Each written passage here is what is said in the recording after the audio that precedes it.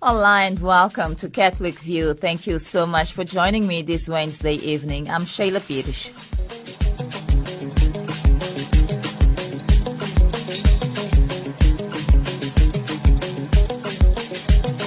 Coming up in today's broadcast, we'll be taking a look at community protests. But first, a quick look at some of the stories that made headlines in the Catholic Church and in Africa today. So do stay tuned.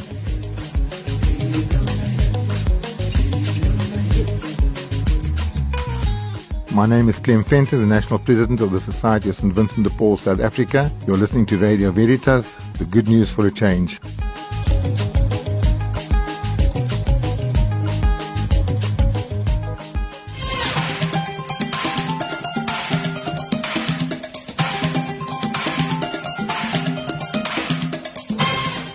In your headlines this Wednesday evening, Pope Francis reflects on Mary as Mother of Hope. Millions at risk from famine in Somaliland.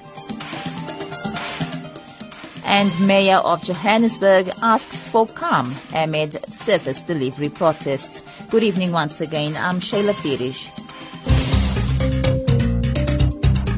At this morning's general audience, Pope Francis continued his catechesis on hope, this time turning to Mary, Mother of Hope, as a powerful example. Lydia O'Kane reports from Vatican Radio. On the eve of his apostolic visit to Fatima, Pope Francis on Wednesday described Mary as the Mother of Hope, adding that she was a woman of courage, perseverance and obedience.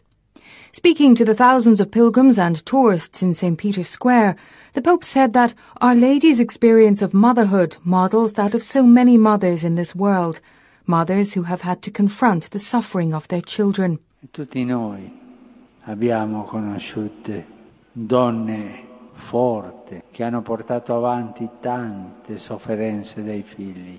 He went on to say that she courageously accepted her vocation and welcomed the new life entrusted to her. The Holy Father also noted how despite the trials in her life, she remained always obedient to God.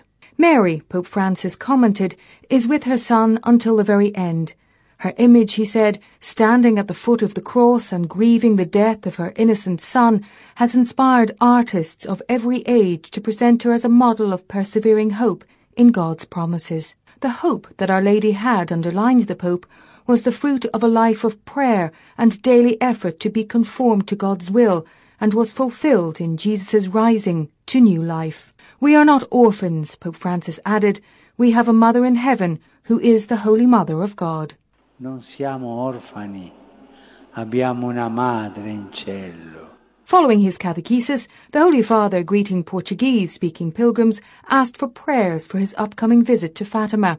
He also had words of welcome for a delegation of young Russian priests from the Patriarchate of Moscow, who are being hosted by the Pontifical Council for the promotion of Christian unity.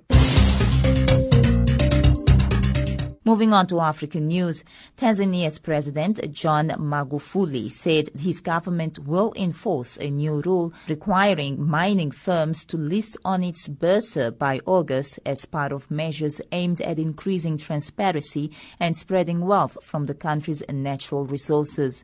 Major foreign-owned mining companies in Tanzania that will be affected by the requirement to list on the Dar es Salaam Stock Exchange include Acacia Mining PLC, AngloGold Ashanti and Petra Diamonds. By listing these companies on the stock exchange, we will be able to monitor how much revenue they actually get, said Magufuli. Caritas Internationalis, the Church's confederation of relief and development agencies, has warned that millions are at risk from famine in Somaliland, a self-proclaimed independent region within Somalia. Amid a devastating drought, 6.2 million people, more than half of the country, are going hungry, stated Caritas. Some 185,000 children could die of starvation if they don't receive urgent medical attention within weeks. More than 6,000 migrants have been rescued from the Mediterranean Sea after leaving the North African coastline at the weekend. The number is not a record, according to the International Organization for Migration, IOM, but it is an indication that the sailing season has begun in earnest. Reports have also emerged that armed gangs have targeted migrants on the high seas, robbing them of their mobile phones and boat engines. Daniel Johnson from UN News spoke to the IOM's Joel Milman. Well, we're hearing about acts of violence on the high seas, in addition to the acts we've heard on the coastline, and of course the terrible tragedy of people drowning from unsafe vessels.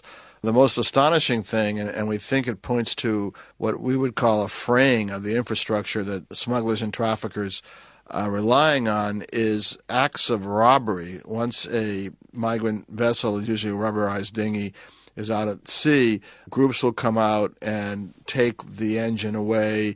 We heard this week of all the migrants lost their cell phones, which was kind of mysterious because they're not that valuable, and maybe it was just something that the groups did viciously. Are these smugglers, are these people who put them out to sea and then come back to retrieve the engine? We've heard that, but we don't know in every case that that's what's happened. We also hear that there are scavengers. Boats wash up and someone comes along and takes the engine. But what it does tell us is the components that smugglers feel they need to conduct this business are getting harder and harder to come by in a place like Libya. And so that would account for some of the violence and some of the robbery. We know that Interpol and others are out there scouring for criminal groups that are trying to acquire boats and boatyards and wrecking companies and things like that. There's been pressure put on some exporters not to send large consignments. I understand a year ago a container went to a Mediterranean island. That slipped in, and it would have been very provocative in the light of the current context if, a container full of hundreds of these inflatable dinghies shows up on a Mediterranean island close to the Libyan coast. But in general, we understand that the most effective thing we can do right now is encourage migrants to go home if they want to. We're up to about 3,000 IOM has managed to do voluntary returns with, mostly directly from the detention centers in Libya. So that's 3,000 people we know who aren't getting on a boat this year, and that's a good thing. And finally, back home, following endless protests in the south of Johannesburg over service delivery and community demands to meet with the mayor of Johannesburg, Henry Mashaba has issued a press release this morning asking communities to give his office time. Luyanda Mfeke is the media specialist of the Office of the Executive Mayor. As the city of Johannesburg, we're quite appreciative of and recognize the frustrations of the community following years of mismanagement and neglect.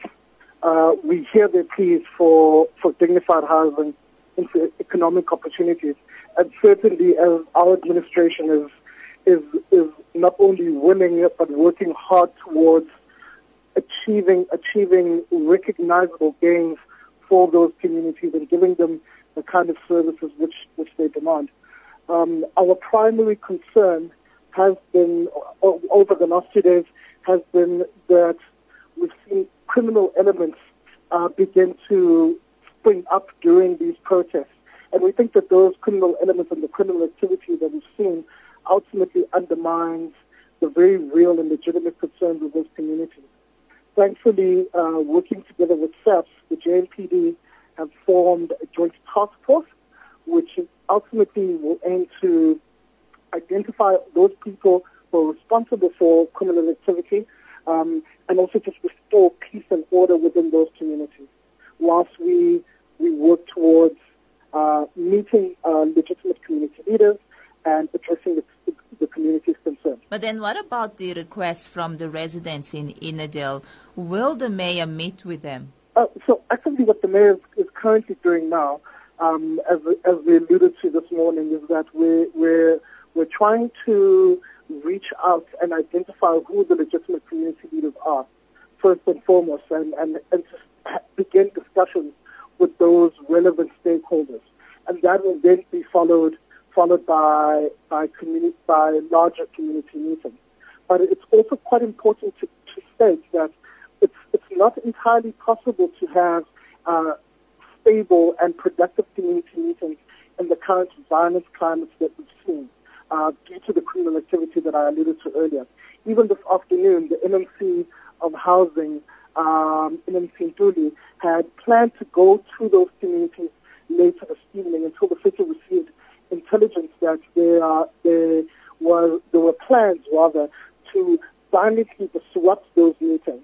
And therefore, we couldn't guarantee the safety of the residents who would legitimately wanted to come and negotiate, wanted to come and engage with their government.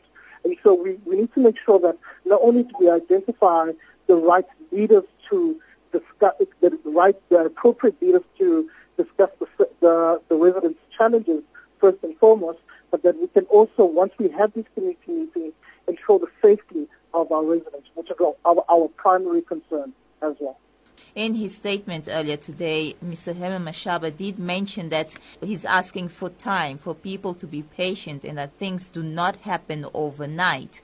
You are in power now for the next 5 years. How long will it take for all these service deliveries to eventually take place? I think it's important to state, as we alluded to, that the service delivery in the city as a whole, whether you're looking at infrastructure or actual services themselves, we've seen a significant backlog in the city. Just on infrastructure alone, we're looking at infrastructure backlogs that run into the billions.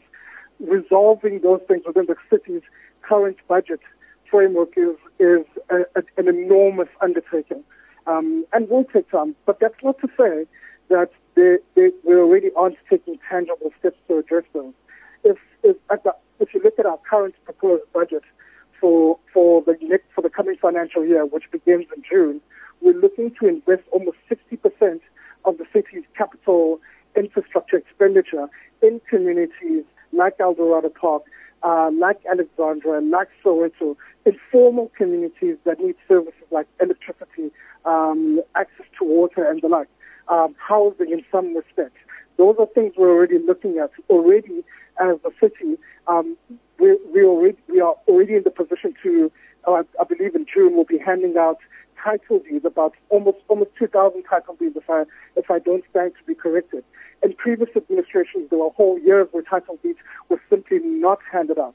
So I think this administration is quite serious about delivering the kind of change that the people of Johannesburg voted for when they elected a new administration. We will see changes, but those changes will be gradual, and that's what the mayor means when he says it's going to take a little time, but we are actively working to do and make the changes that the people want to see. We continue to plead with the people of Johannesburg to work with us, and in particular with respect to the protest, we plead to the community to observe the law. We plead to the community to report to SAPS and the JNPD anyone who is involved in criminal activity, because we ultimately think that the perpetration of crime under the guise of service delivery process ultimately harms the real and legitimate demands of residents, and that's not something we want to do. We're a government that aims to engage with our residents, and we'd like to do so in a proper and lawful manner.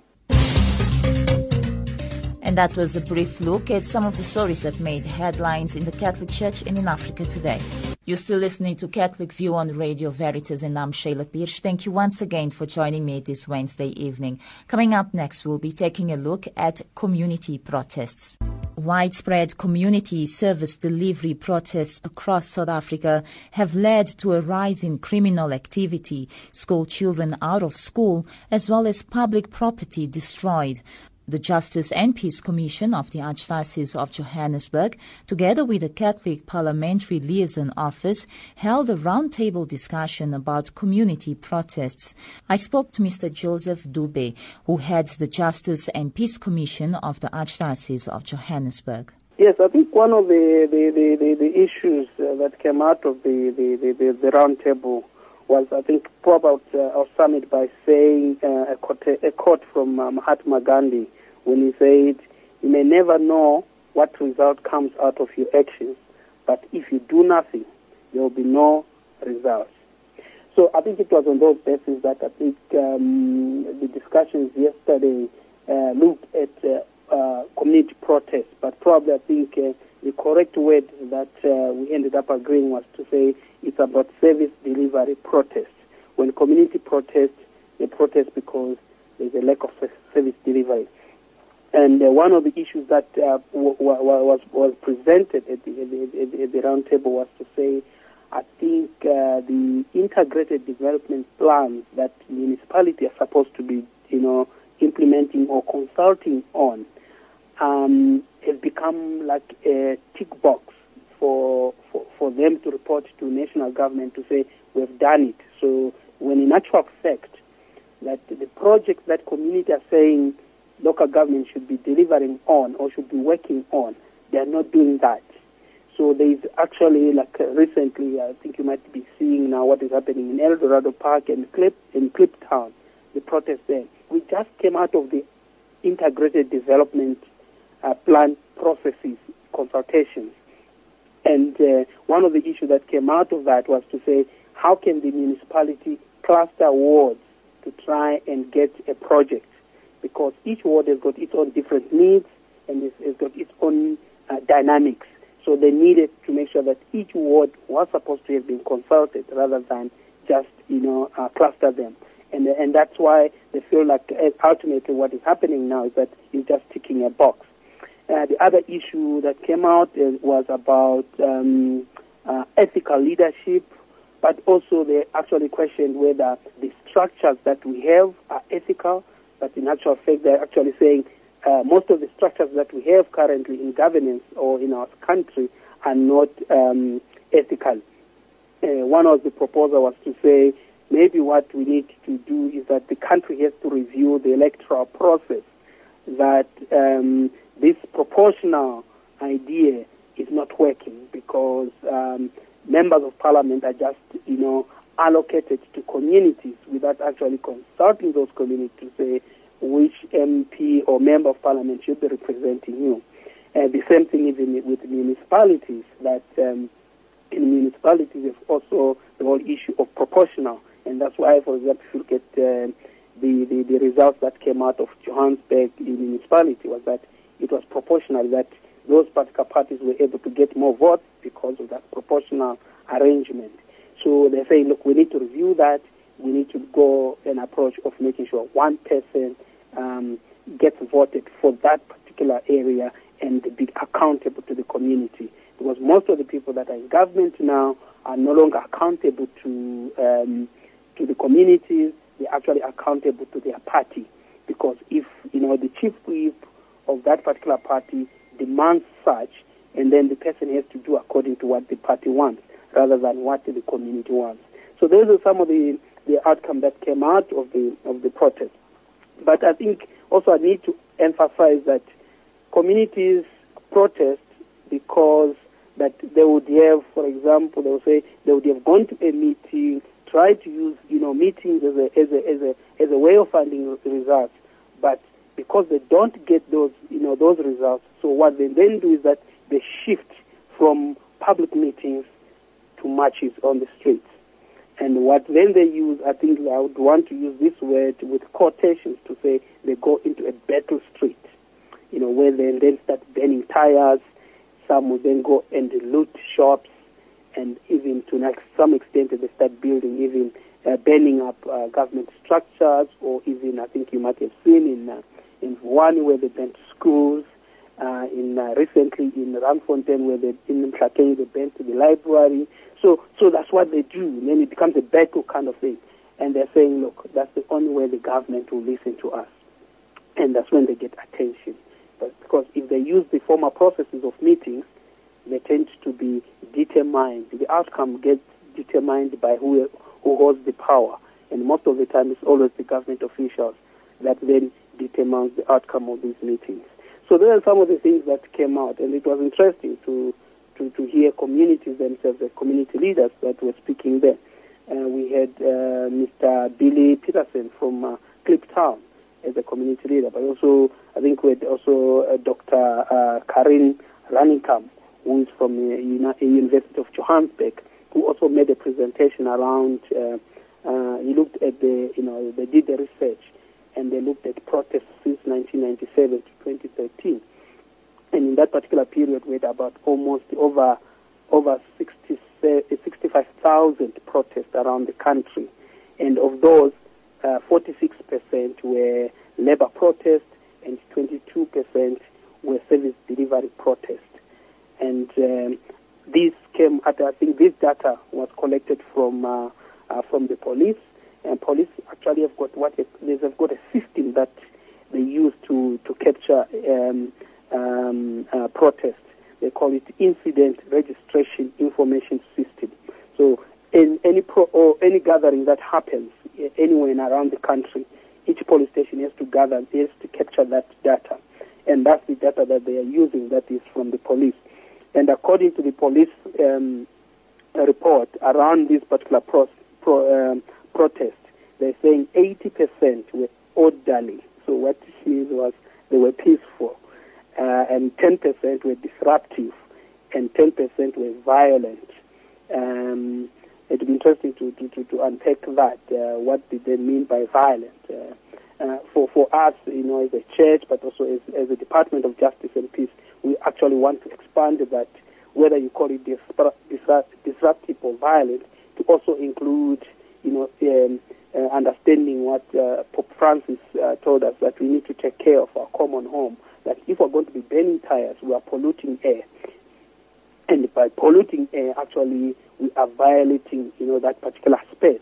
So we need to then expand that issue, not only when somebody dies or somebody burns a tire or somebody loots, loots somebody's shop, but we need to expand that definition to include, air pollution as one of those areas that, because ultimately that air that, when we burn tires, that air goes into space, atmosphere.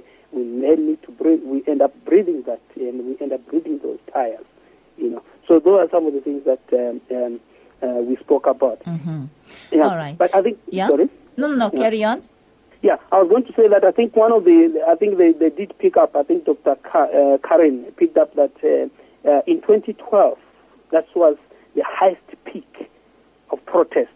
We had about 15 protests per day in the country, so which is a huge number, and I think it's really a concern that I think that even if we talk about we've got a constitutional right to protest, but I think it should not, because we are communities who say we want to meet first, and then after meeting, if we don't get any results, then we can protest.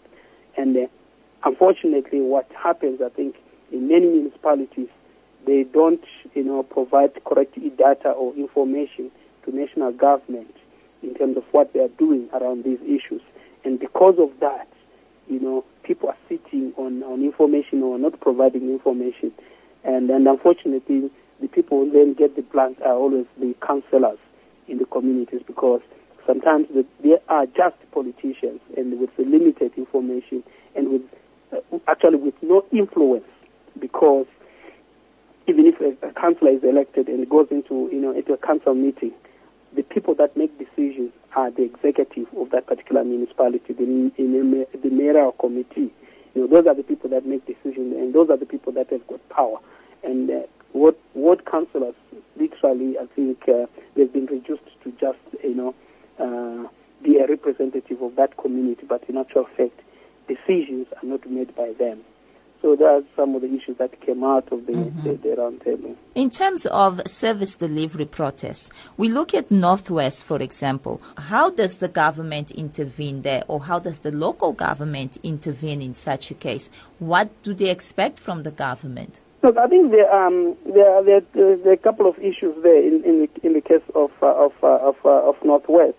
One is that I think the lack of education in terms of awareness to communities that with the justice system in South Africa, and the requirement of justice system is that a person is a right to apply for bail, and it's up to the argument that gets presented both by the state and by the defense lawyer that assists the judge to make a decision, or a magistrate to make a decision. And it was based on that information that was provided to the courts by both the defense and the prosecutor that made that decision by the by the courts to make that decision. So I think it's important that we need to continue educating our communities to understand that if anything goes to court, for you to then get a favorable decision is to then put pressure on the prosecutor to put an argument, a strong argument, to say